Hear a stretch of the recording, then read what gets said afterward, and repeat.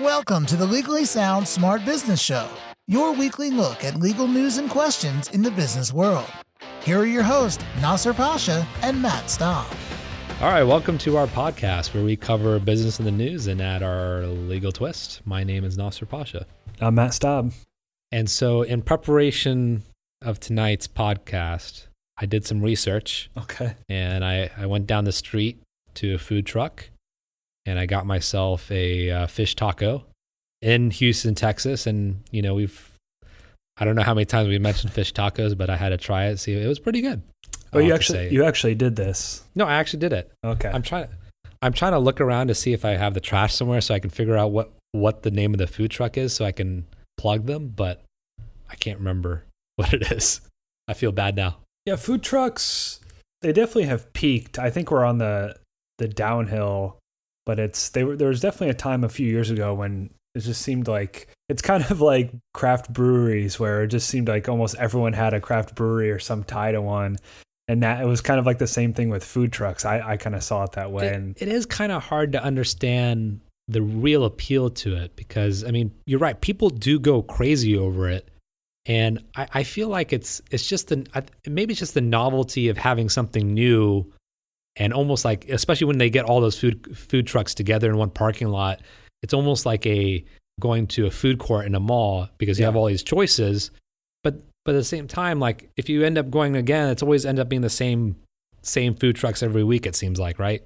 Well, I think you hit the nail on the head there. I think that's the appeal is if you have multiple food trucks and particularly if there's some sort of rotation, because it is like that's a good comparison. It's like a food court in a mall because you can go with a group of people and presumably there's something there for everyone. But yeah, there's a couple close to where I live that are essentially just not permanently because they do drive away, but they just set up in the same spot every day. And yeah, that's all it is. And I mean, they might as well be just like, just a restaurant that's parked somewhere. I mean, and I think that's one of the issues we have. So we'll talk about a specific issue in Maryland, Baltimore specifically, but we can talk about it more broadly after that. So the Baltimore City Code, there's a new law, and essentially, to summarize it, is food trucks can be parked within 300 feet of a business, of brick and mortar, an actual restaurant,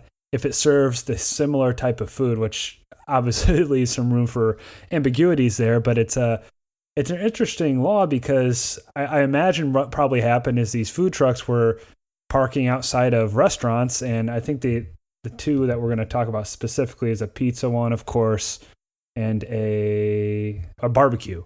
And barbecue, yep. They just parked in front of a place that is going to have a significantly more overhead, and they probably just were upset about that. I think that's I'm guessing what happened. Yeah, and so as you can imagine, this law is a little controversial, and obviously that's why these two particular food trucks are suing and basically saying that it's unconstitutional. And I think they actually mean they're suing for this under the state constitution, which I think there might be some wiggle room for under the U.S. Constitution too as well.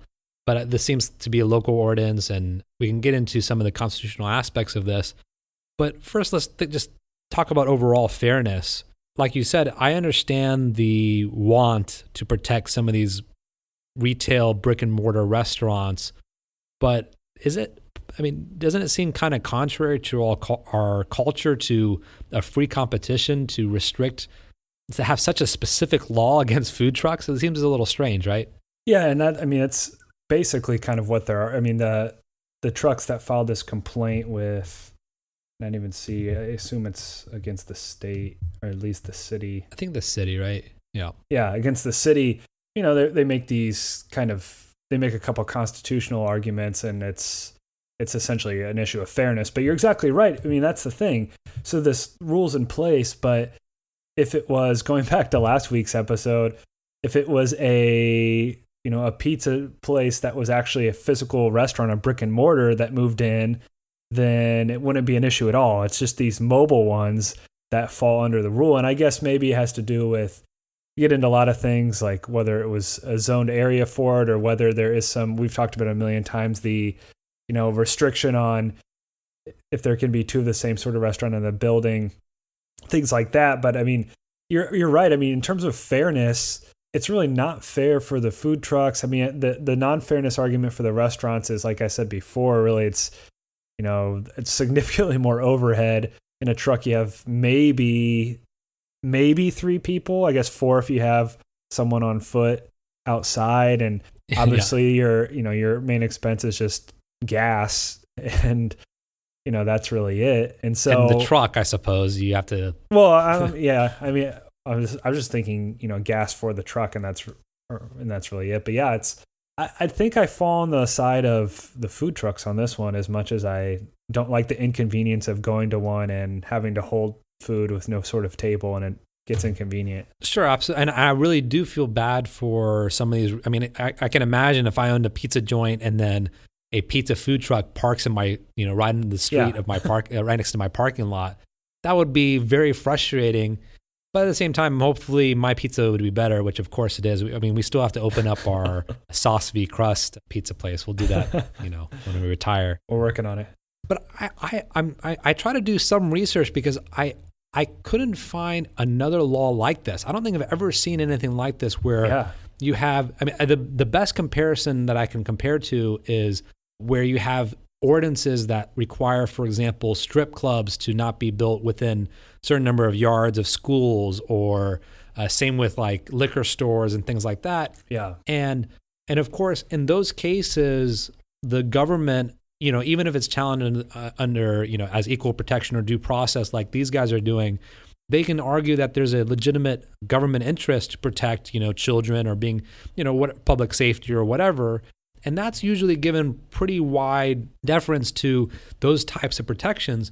But here we're talking about this is economic protectionism. I mean, this is really picking one particular type of business that you're going to protect. And it does seem a little strange, whereas food trucks around the country are already regulated on its own. Adding specific, restrictions to types of food trucks seems a little overboard. Yeah, I mean, I think of it this way. For a food truck to be able to find a location that's, one, is zoned properly for it, 2, gets enough foot traffic for it to actually, make enough money, and then 3, just deal with all the other, issues that it might be in the area, whether it's like lighting or I don't know, what have you. For it to be able to get through all of those and then now have to deal with this, can't be within a football field of any restaurants, then I see this law as like trying to put food trucks out of business, because they're going to be so isolated from everything else that it's just going to be too difficult to operate, unless I'm trying to think, like if they're in a corner of a parking lot of a big store, maybe that's not close to anything. But like, what if they're in the corner of like a Super Target, and Super Target's also has a little store in there that sells pizza, and then they have this pizza truck. I mean, that falls under the rule. That's and I think that's one of the ways I think they attack the law, is the ambiguity and vagueness of it. And they describe the situation where some cops basically come into the food truck and say, hey, you're within 300 feet of, you're in violation of the 300 feet rule. And then the food truck owner is like, okay, well, what restaurant are you talking about? And after some conversation, the police were like, oh, okay, you can go ahead and operate. And the point is that these restaurant owners may have called saying, hey, these guys are in violation. But then after looking into it, they weren't. And it kind of it was demonstrating kind of the vagueness of the enforcement of this type of law. Yeah, and it's interesting. You just mentioned you couldn't find something similar. I mean, I didn't do too extensive of a search, but I didn't see anything when I looked up, if there's a similar law in any other city. I mean, I figured California would be pretty. It looks like California is kind of a city by city. I mean, I guess as this one is too, but the laws in California for food trucks is based on the city. And I pulled up a couple different ones that I found. Yeah, there's no state permit, but I know a lot of cities that have even a specific permitting processes for food trucks. But let me ask you a question. If the distance was less, instead of 300 feet, would it make a difference to you? What if it was 100 yards instead of 300 feet? Yeah, so a third of... No, I'm just joking. Gotcha. 100 yards versus 300 feet. Or anyway. No, but what if it was what if it was just 100 feet instead of 300 feet? Do you think that would make a difference? I mean, it seems like 100 yards is just, 300 feet, either one. it seems like it's kind of just a random number that they picked. I mean, I guess no. I don't know. I mean, it would depend on the situation, but it doesn't really make, I guess 100, so we're talking 100 feet instead of 300 feet. It just seems to me that 300 feet seems like a lot, right? I mean, that means they could be parked down the street and still be violating, that ordinance. Yeah. Whereas I kind of get, like, it would be so frustrating and annoying to have that food truck, looking out my window, staring at that food truck on the street. It just would infuriate any owner. But down the street, it's like, well, I mean, that could easily happen anyway. Yeah. I've never seen any ordinance which says, okay, you can't have two pizza shops next to each other.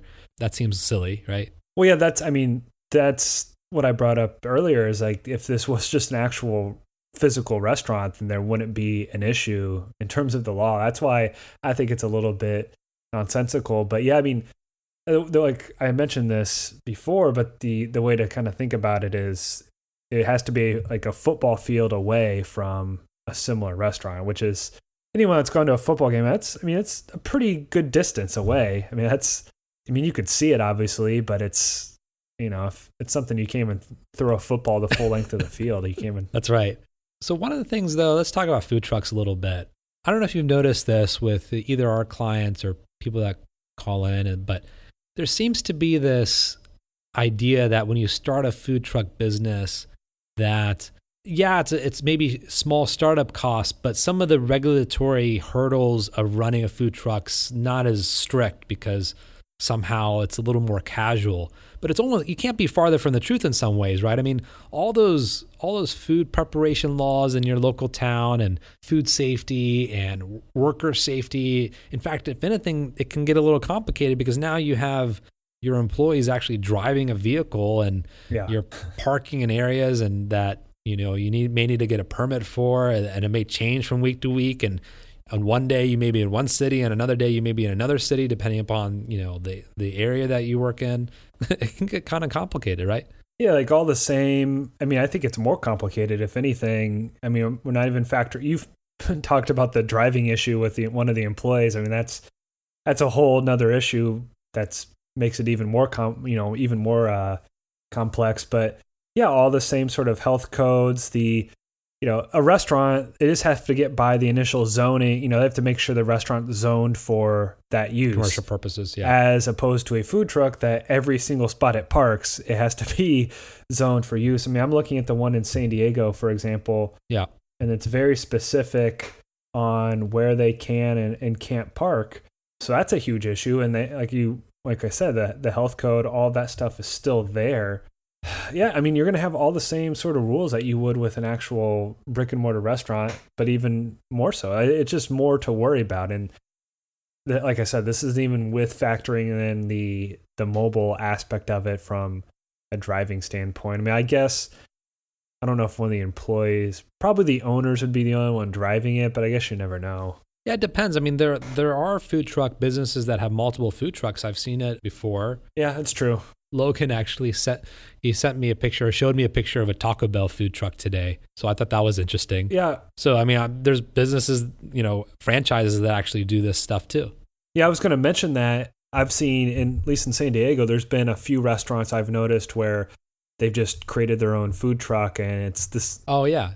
They have their own restaurant, but then also have a food truck, right? Obviously, it's not a full menu on the food truck, but I'm sure they probably pick popular items, and then it's, it can go anywhere. So those are probably going to survive, but the independent ones, it's just got to be tough. I mean, I don't know what the margins are. You probably never watched this show, Food Truck Wars, Great American Food Truck Race or something? Or I've seen, I think maybe some of my family members may have watched that. I know they have at least, I think there's one called Food Truck Wars, right? Yeah, probably.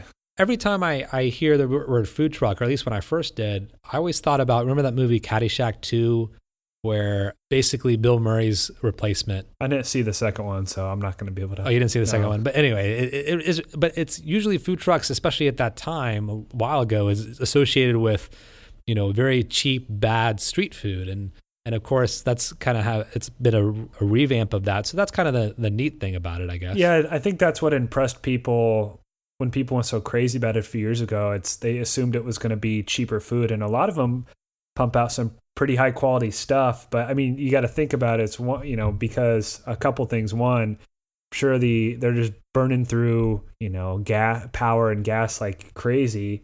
And then two, one of the reasons restaurants to make money is selling alcohol. And I don't think, at least in San Diego, I imagine probably in a lot of other spots, you can't sell alcohol on a food truck because you can't just drink, you can't just drink on the street. So yeah, it's definitely prohibited in San Diego. And I'm sure you're right. Most other towns as well. By the way, the food truck that I went to tonight is called Whatcha Cravin', whatchacravin.com. You sent me a little link here, and it looks like they have quite a wide variety of. You don't usually see this many options at a food truck. No, you're right, but I do like the concept because it's literally like comfort food. So it'll be macaroni and cheese, and then French fries, and what is this? A grilled cheese sandwich of some sort. This looks like a grilled cheese, but it's macaroni and cheese instead of just regular cheese. This reminded me, whatever happened to that one restaurant, by the way, that we're close to? Actually, I saw a sign. It was a pretty big sign that you can like read from the street, and it said the name of the restaurant, which of course I can't remember, and it says coming soon, spring 2016. So as if they signed a new deal with the landlord. So I think they may have worked something out, probably because of our podcast. I'm pretty sure. Most likely, yeah, has to be. I mean, we didn't even get paid to negotiate their lease, but they really should pay us, and I'm pretty sure we got them a better deal. So, well, they're listening. The public outrage. They can just pay you in food, I guess. I don't remember what they had. A lot of small. Yes, you got a sandwich there. Oh, it's called Relish. Relish, yeah. It's called Relish. Yeah. There's some good food there. I have some kind of pickiness about it because it just seems like we talked about, the selection is such that it doesn't appeal to everyone. But yeah. As we prop them up with the lease, we should just bash their restaurant afterwards. But I guess that's not appropriate either. Yeah, that's fine. So, okay. So Whatcha Cravin' is where I went to. So we'll do a little plug for them. But food trucks, anything to take away?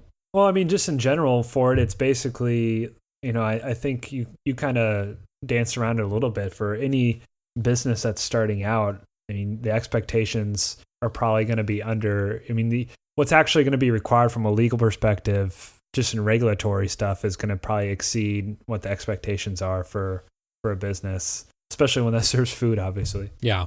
And highly specific locally. I mean, compare doing food trucks or food stands in New York City versus, San Diego. It's going to be completely different. Or if you live in San Diego, imagine, you drive up to Carlsbad. It may be, which is 30 minutes away from San Diego proper, right? Yeah. And could be a completely different permitting process. So yeah, I think in New York City, obviously there's a lot of street vendors, and for some reason Portland, I know, has a lot of. Oh, okay, Portland. There's like a whole area where it's just vendors like that. So I mean, I'm sure there's other ones I'm forgetting too, but yeah, it's very, very geographically specific. So something to look into, I guess, for all the listeners that want to start a food truck.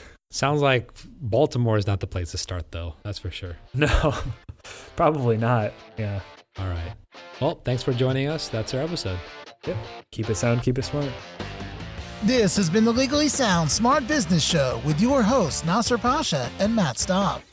The Legally Sound Smart Business Show is your weekly look at legal news and questions in the business world.